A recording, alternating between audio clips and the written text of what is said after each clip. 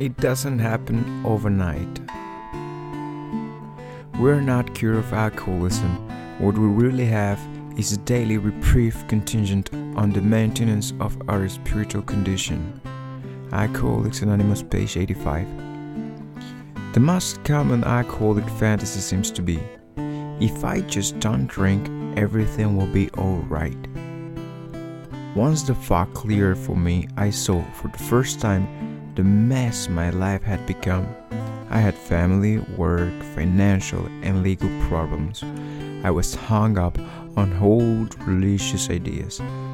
There were sides of my character to which I was inclined to stay blind because they easily could have convinced me that I was hopeless and pushed me toward escape again. The big book guided me in resolving all of my problems, but it didn't happen overnight, and certainly not automatically, with no effort on my part. I need always to recognize God's mercy and blessings that shine through any problem I have to face.